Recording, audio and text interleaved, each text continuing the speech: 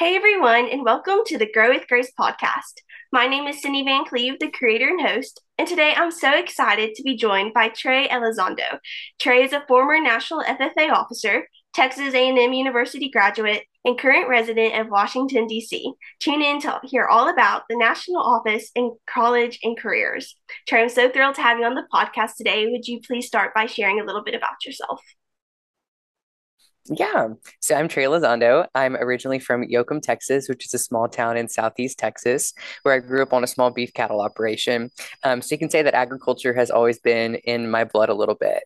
Growing up, I went to a small private school, and I really, had no exposure to agriculture besides showing cattle around the state of Texas. And growing up, I didn't really know what I wanted to do.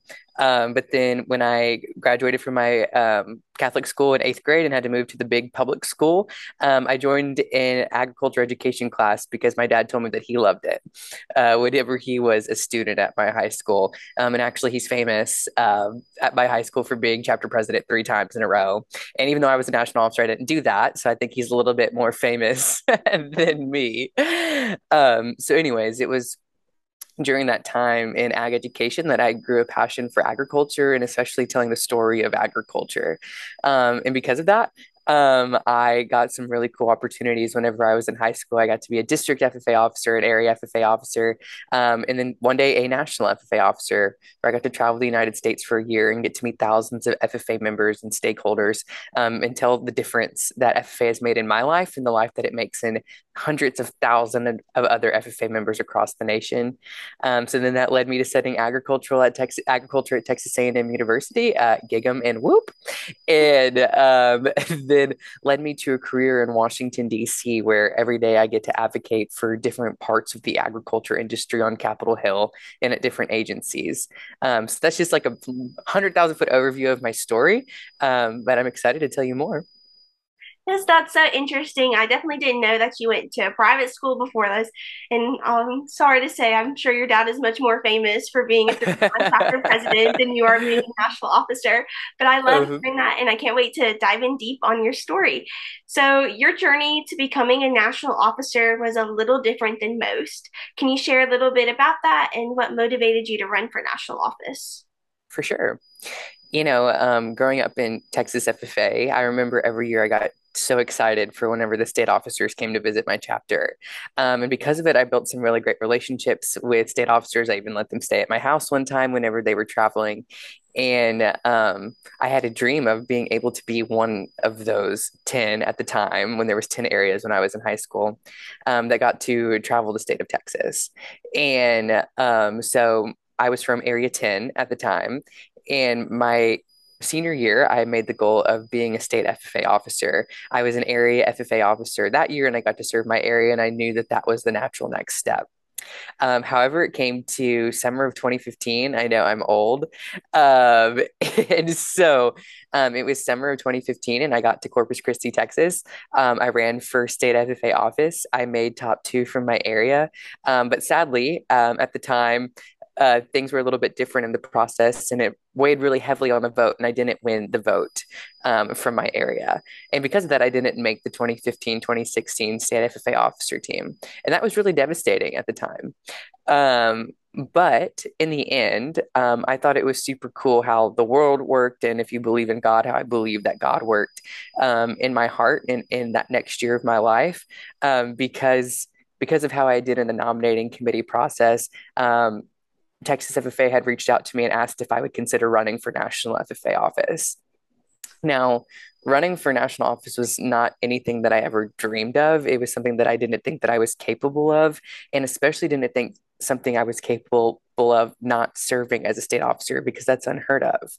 But because of some really great mentors in my life, like Dr. David Frazier from Tarleton State University, mentors at Texas A&M University, and some of my ag teachers, um, I decided to dare and take the chance and run to be the Texas candidate. So I still remember being in a Raising Cane's chicken strips at 2 a.m. on like a random weekday night before the nominating committee or before the applications were due to be the Texas candidate, with three of my best friends, two of them who served as state officers and one of them who didn't, trying to decide if I wanted to take this leap of faith and do something different that wasn't heard of. And then it was in that moment my friends told me, like, what will hurt? What if it all worked out? And so because of it, I submitted my application and I received the Texas candidacy to run for national office that year. And that was a complete shock to me. I really didn't think I would make it that far. However, it was from the time I was nominated in June to preparing to be run for national office in October. Uh, that was a really trying time for me. That was hard. Working with other candidates from around the nation, feeling like I wasn't good enough to be there because I didn't serve as a state officer. However, it was really funny in the process. One of my best friends from high school, his dad served as National FFA secretary in the 80s. And he was originally from New Mexico. He was helping me prep, and he told me, and something I never knew is that he ran for state office in New Mexico and didn't get it. And then he came back the next year and ran for national office and became National FFA secretary. And we were two of the three national officers that have ever served without being a state officer. And so he helped instill that hope in me. And Texas FFA continued to put that hope in me that I could do this regardless. So I put my faith in Texas FFA and how they trained me. I put my faith in something deeper, which is like my personal faith in God. And I was so lucky that I got to be the third ever national officer to not serve as a state officer and be a national FFA officer. I still remember the moment I was called on stage. I didn't believe it. I didn't think that it could be real. But it ended up being an amazing journey, and I would never change a thing because every tear I cried not getting state office was worth being able to sit amongst members that also maybe didn't get district office or chapter office or area office or state office as I traveled the nation, and getting to share my story with them, that just because something doesn't work out one time, that doesn't make it a failure. And that doesn't mean that you can't keep pursuing your dreams. So that's a little bit quick story of my journey to national office. It was different. It was quirky, but I'm also different and quirky. So it worked out. I love that. I think one thing that I just want like members to know, as someone who's been told no when trying for like different opportunities, whether it's just a scholarship or an area office or something like that, when you say no, that doesn't mean there are so many other yeses right past that door of the no. So I think that, like you said, your story will and has like uplifted students, like, okay, so I may not have gotten this, but there's still so much that's out there for me. And would you Mhm. say that that year in between not making state office and running for national office, that you learned a lot more about yourself and like what Trey looked like outside of the blue jacket? Oh, for sure. It's funny. All of my national officer teammates and we all had a gap year, is what we called it, where we weren't doing FFA. So all of them served as state officers. Then they took a year off before they ran for national office. And then I had my gap year from high school to before I ran for national office. And we were all in agreement that I feel like so often when we're in that blue jacket, we see it as like the catalyst. That the blue jacket is the catalyst of what's going to make us, that it's what makes us, that it's what's going to cause our success. And I remember hearing my name not called for state office, and I thought to myself, I said, well, golly, like, what's next if I don't have this blue jacket? But in that year, I realized that like the jacket isn't what made me. It was Trey that made me, and that jacket helped build me in different ways. But it didn't make me, and it wasn't my identity. And so I think that the greatest. I don't think I would have been elected national office if I wouldn't have had that year not in a blue jacket, because it reminded me that the jacket is great, the organization is amazing, but what is even more amazing is the person that's inside the jacket. And so I would say that that year exponentially made me a better person and more aware of who I am. And I'm so, so thankful for it. That's so awesome. I think a lot of times, like I said, we just like take everything because I love my FFA jacket. I mean, I have to wear it tonight at a banquet and all the things, but just like we love, and I love getting an official dress, unlike a lot of my people in my chapter. But I just like wonder because I'm graduating this year, like, oh my gosh, like I won't be getting to go to LDE contests or CDE contests or speaking events. But I hear so many stories of all the things that people do after they've left the FFA program and off after they've unzipped their jacket for the last time. I just think it's so incredible because it shows that this organization, because I was a shy kid, I was not ready to raise my hand or do anything like out of the ordinary. But like FFA helped me build into this person who talks to a stranger and tries to do an interview, like these kind of things. And I just really want members to know that there is so much potential past what you're doing now and just like take all these lessons and put them into Hmm. your next step. Oh, I agree 100%. So while many things have changed with COVID and on distance learning and all the things, in a nutshell, what would you say a year of national service looks like? Um, do you mean like what did I do or like what did I experience? Kind of what was that? Kind of just like what you do. I think that's what someone was trying to ask. No, that totally makes sense. I just want to make sure I answered their question right. So, a year of national office is a whirlwind, and it's funny because working full time as like a real adult now, I don't know how I did it. As a 20-year-old traveling the nation like I did, I think a lot of coffee and a lot of prayer got me through that year, honestly. Um, but a year of national office is truly a whirlwind and truly just the most rewarding experience in the world. So we get elected in October, and then all of a sudden they tell us you have 3 weeks to finish your semester of college, and right after Thanksgiving you're back at the National FFA Center. So I wrapped up my semester at Texas A&M early. Day after Thanksgiving, I flew out to Indianapolis, Indiana, and began a year of a lifetime that started with training to learn how to be a national officer, how to put on workshops, how to speak in front of members. And then that turned into conferences and traveling, and probably my favorite season throughout the year, which was which was state convention season, where we all got 9 to 10 state conventions where we got to travel across the nation and experience. And if you're a Texas FFA member listening, you know that our state convention is a state convention that houses 10 to 15,000 students. But what was also super cool to experience as a national officer was experiencing a state convention like Vermont that had 55 students there. And it's so funny because, the convention, a lot of conventions maybe didn't have the laser show or the concerts like Texas FFA does, but it had other things like where members had game nights in the hotels with each other, or they like would all hang out all night long, or they would, like they all knew each other. Like if there's only a couple hundred people at a convention, and though it looked different, like the experience was just as rich and just as deep, just on a different level, which I thought was so unique. So state convention season was definitely one of my favorite seasons and one of my like favorite parts of being a national officer. But in between state conventions, there was times of visiting chapters, going to different conferences. But also, one of my favorite things was doing business and industry visits and also congressional visits on the Hill, where we got to go tell the story of FFA to our partners that help build us not only on a legislative level, but also on a monetary level from our donors. And it's funny because actually, my first job in Washington, D.C. came from a visit that I did whenever I was a national officer, and that was at the Farm Credit Council here in Washington, D.C., which is the National Trade Association for the farm credit system. So I still remember doing that visit. I remember meeting my boss that I didn't realize would be my boss 3 years later. And because of it, when I graduated college, I saw a job was opening, so I reached out and they remembered me and they hired me, which was so exciting.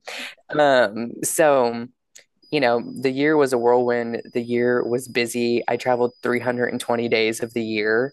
Um, and I got home every 4 to 8 weeks. But it was an incredible year of meeting thousands of students. And I'm excited that since the pandemic, that national officers are getting to get that holistic experience like I did again. I didn't even realize that like one Vermont was so small in their chapters, but I think that community sounds so interesting and like so loving because everyone like 55 people like you said just came for one common purpose. And even like thinking about Texas FFA convention this year where the whole Fort Worth Convention Center was packed. Like you couldn't Hmm. even get across the sea of people just to get into the first general session. So I think that's so incredible that while we may have our large state associations and our small ones, but we all have that one thing, and that's a love for the love for the FFA and the Blue Jacket and agriculture. Oh, So for sure. you tapped in on a little on all the things that you got to do, such as like congressional visits, business industry, visiting chapters. But who are some of the coolest people that you met while serving? So, there's many cool people that I got to meet during my year. So two, I think, very high level experiences that I think really shaped my national officer year was one, during my during the beginning of our year, was right after the presidential election. So in January of my year, we got to attend the presidential inauguration as well as attend the inaugural ball. So that night, of the inauguration, we got to go to this extremely fancy ball where everyone was in tuxes and ball gowns, but then we were in FFA official dress. And we got to walk around and meet, so many members of Congress, as well as people that were going to be cabinet members for the next administration, as well as people that were going to work in the White House. And it was an incredible event. And it was actually the first time that I ever visited Washington, D.C. And I distinctly remember we flew in very late the night before the inauguration. And I remember when we flew in and we saw all the monuments across, DC.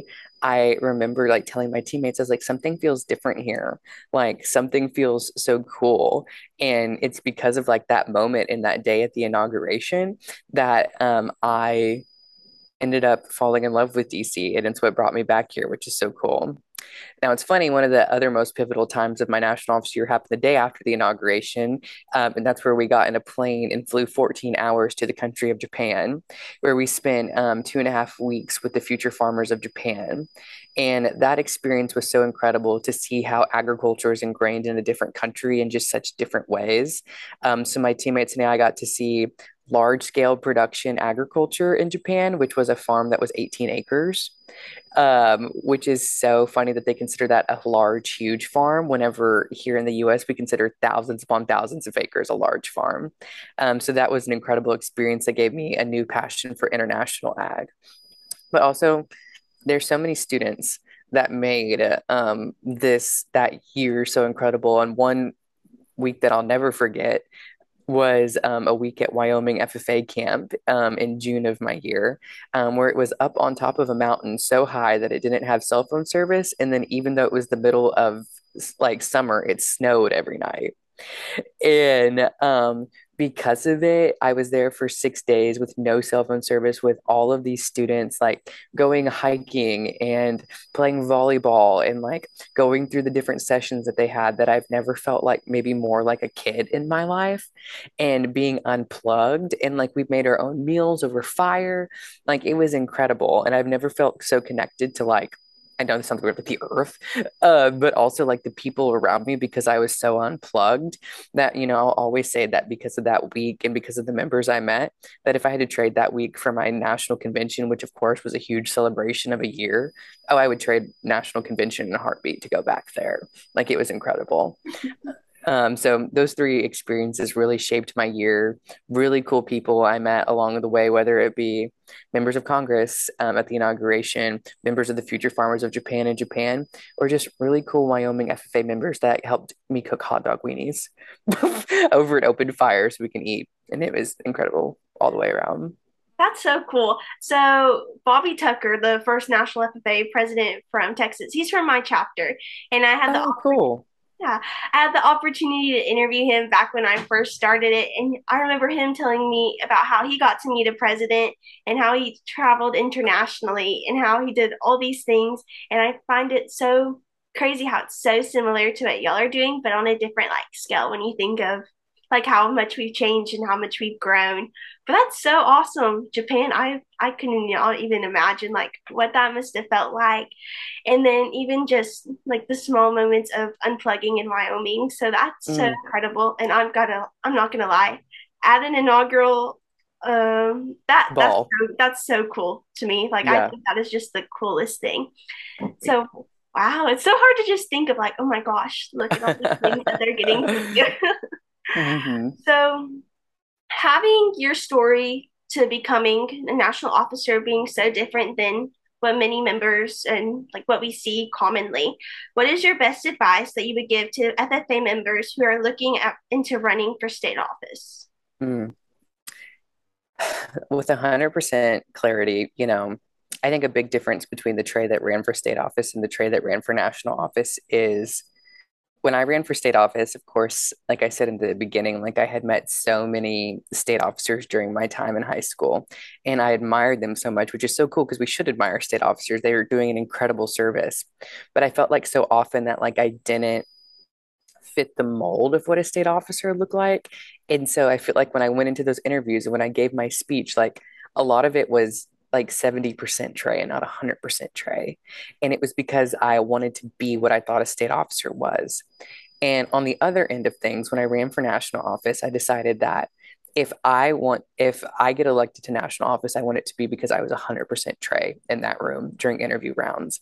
And it's funny because at the end of the day, after I got elected, one of the nominating committee members on the national nomcom told me, she said, she told me, she was like, we couldn't just not elect you because we knew exactly who you were and we knew that students needed you.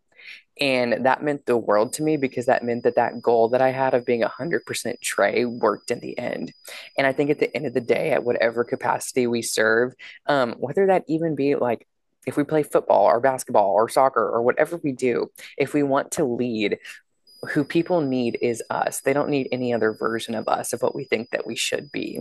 So I think that like my biggest advice for any student running for state office or national office or even district or chapter office is that exactly who FFA members need is exactly who you are. And you can ask my national officer teammates, you can probably ask any member I met during my year that I am very quirky, I'm silly, I have the loudest laugh of all time, and I'm very sassy.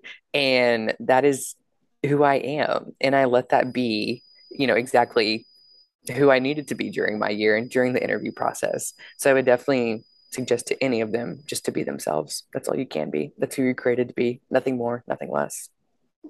So, what would you say for like members who aren't sure if they're running for state office for the right reasons?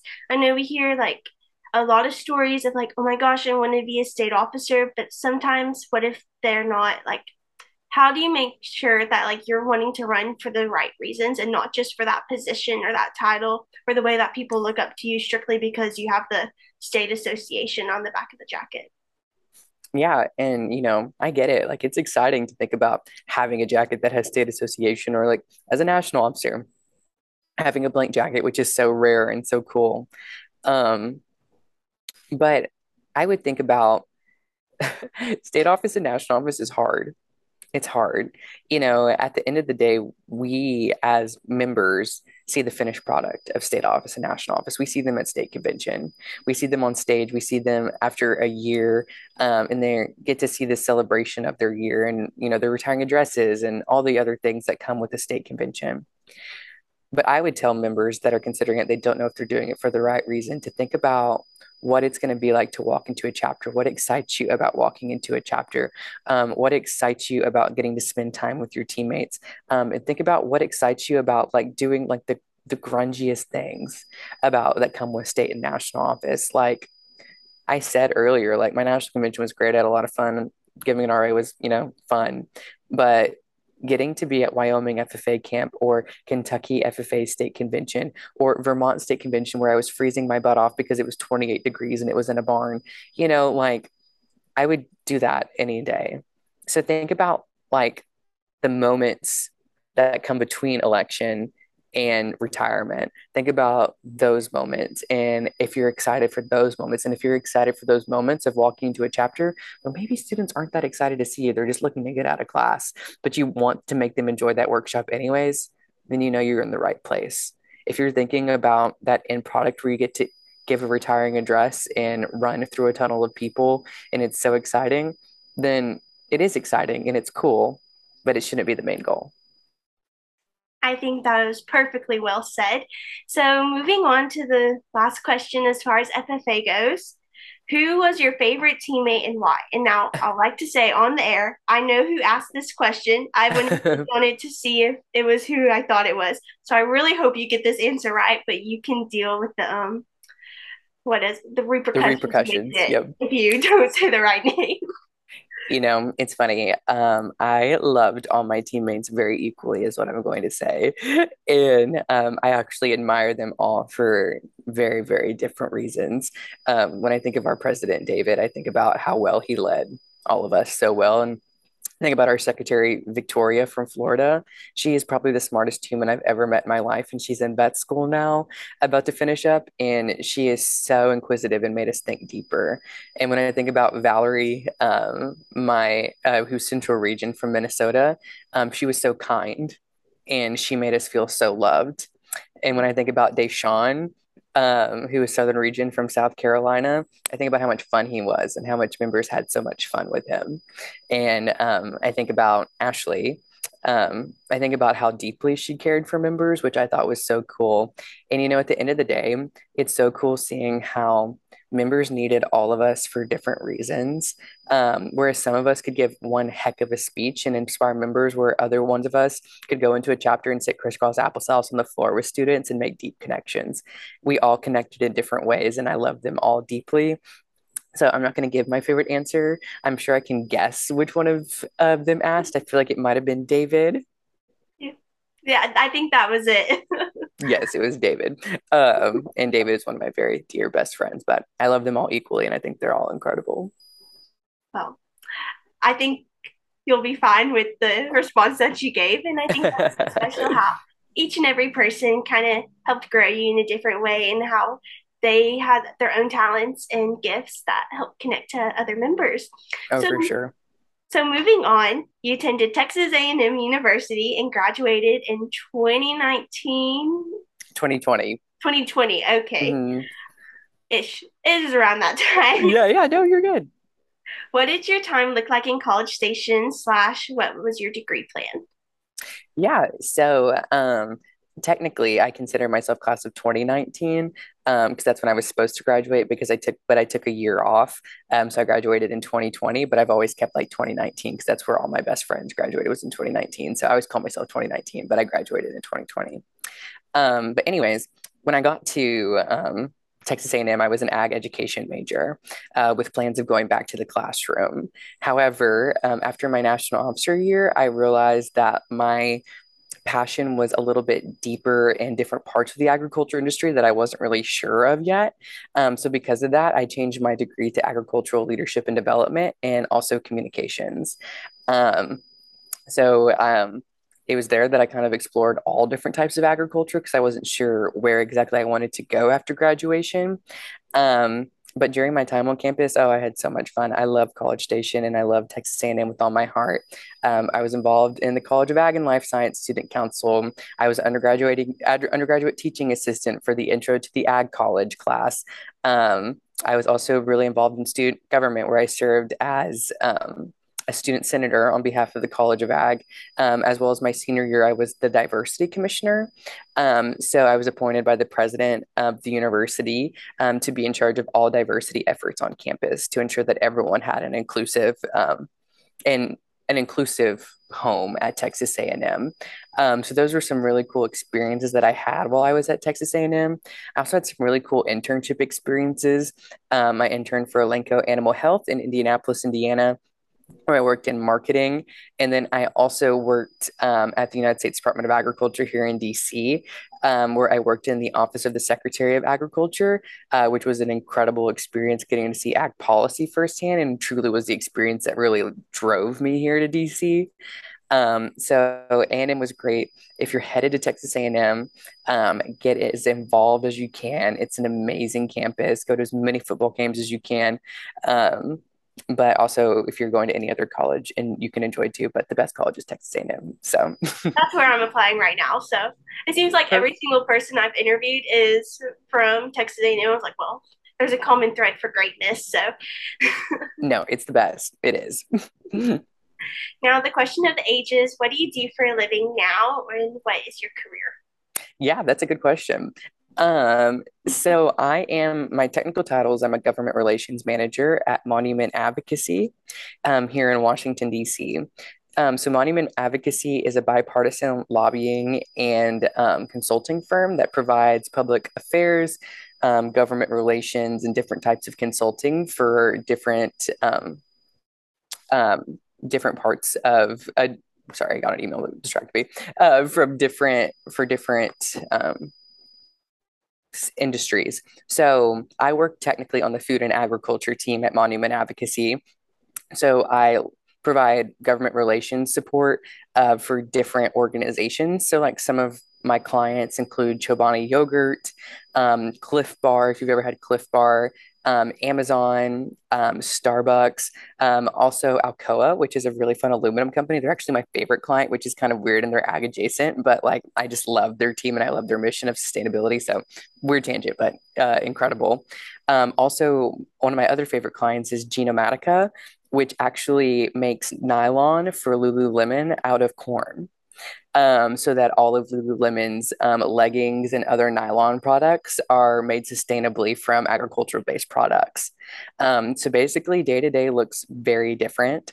Here in my job, whether I go to the Hill and take meetings with members of Congress, I have clients here in the office where I provide support to them on different parts of ag policy, or also provide public affairs help where we help in different situations in which they're in. So it's a lot of fun. It's very crazy. Last week I worked from like 8 a.m. to 8 p.m. every week, or every day, because we had a lot of clients in town, but an incredible experience and an incredible job now. So that sounds so interesting. And as someone who's like wanting to go into the agriculture industry and communications and marketing and all the things, I just love hearing about all the different opportunities.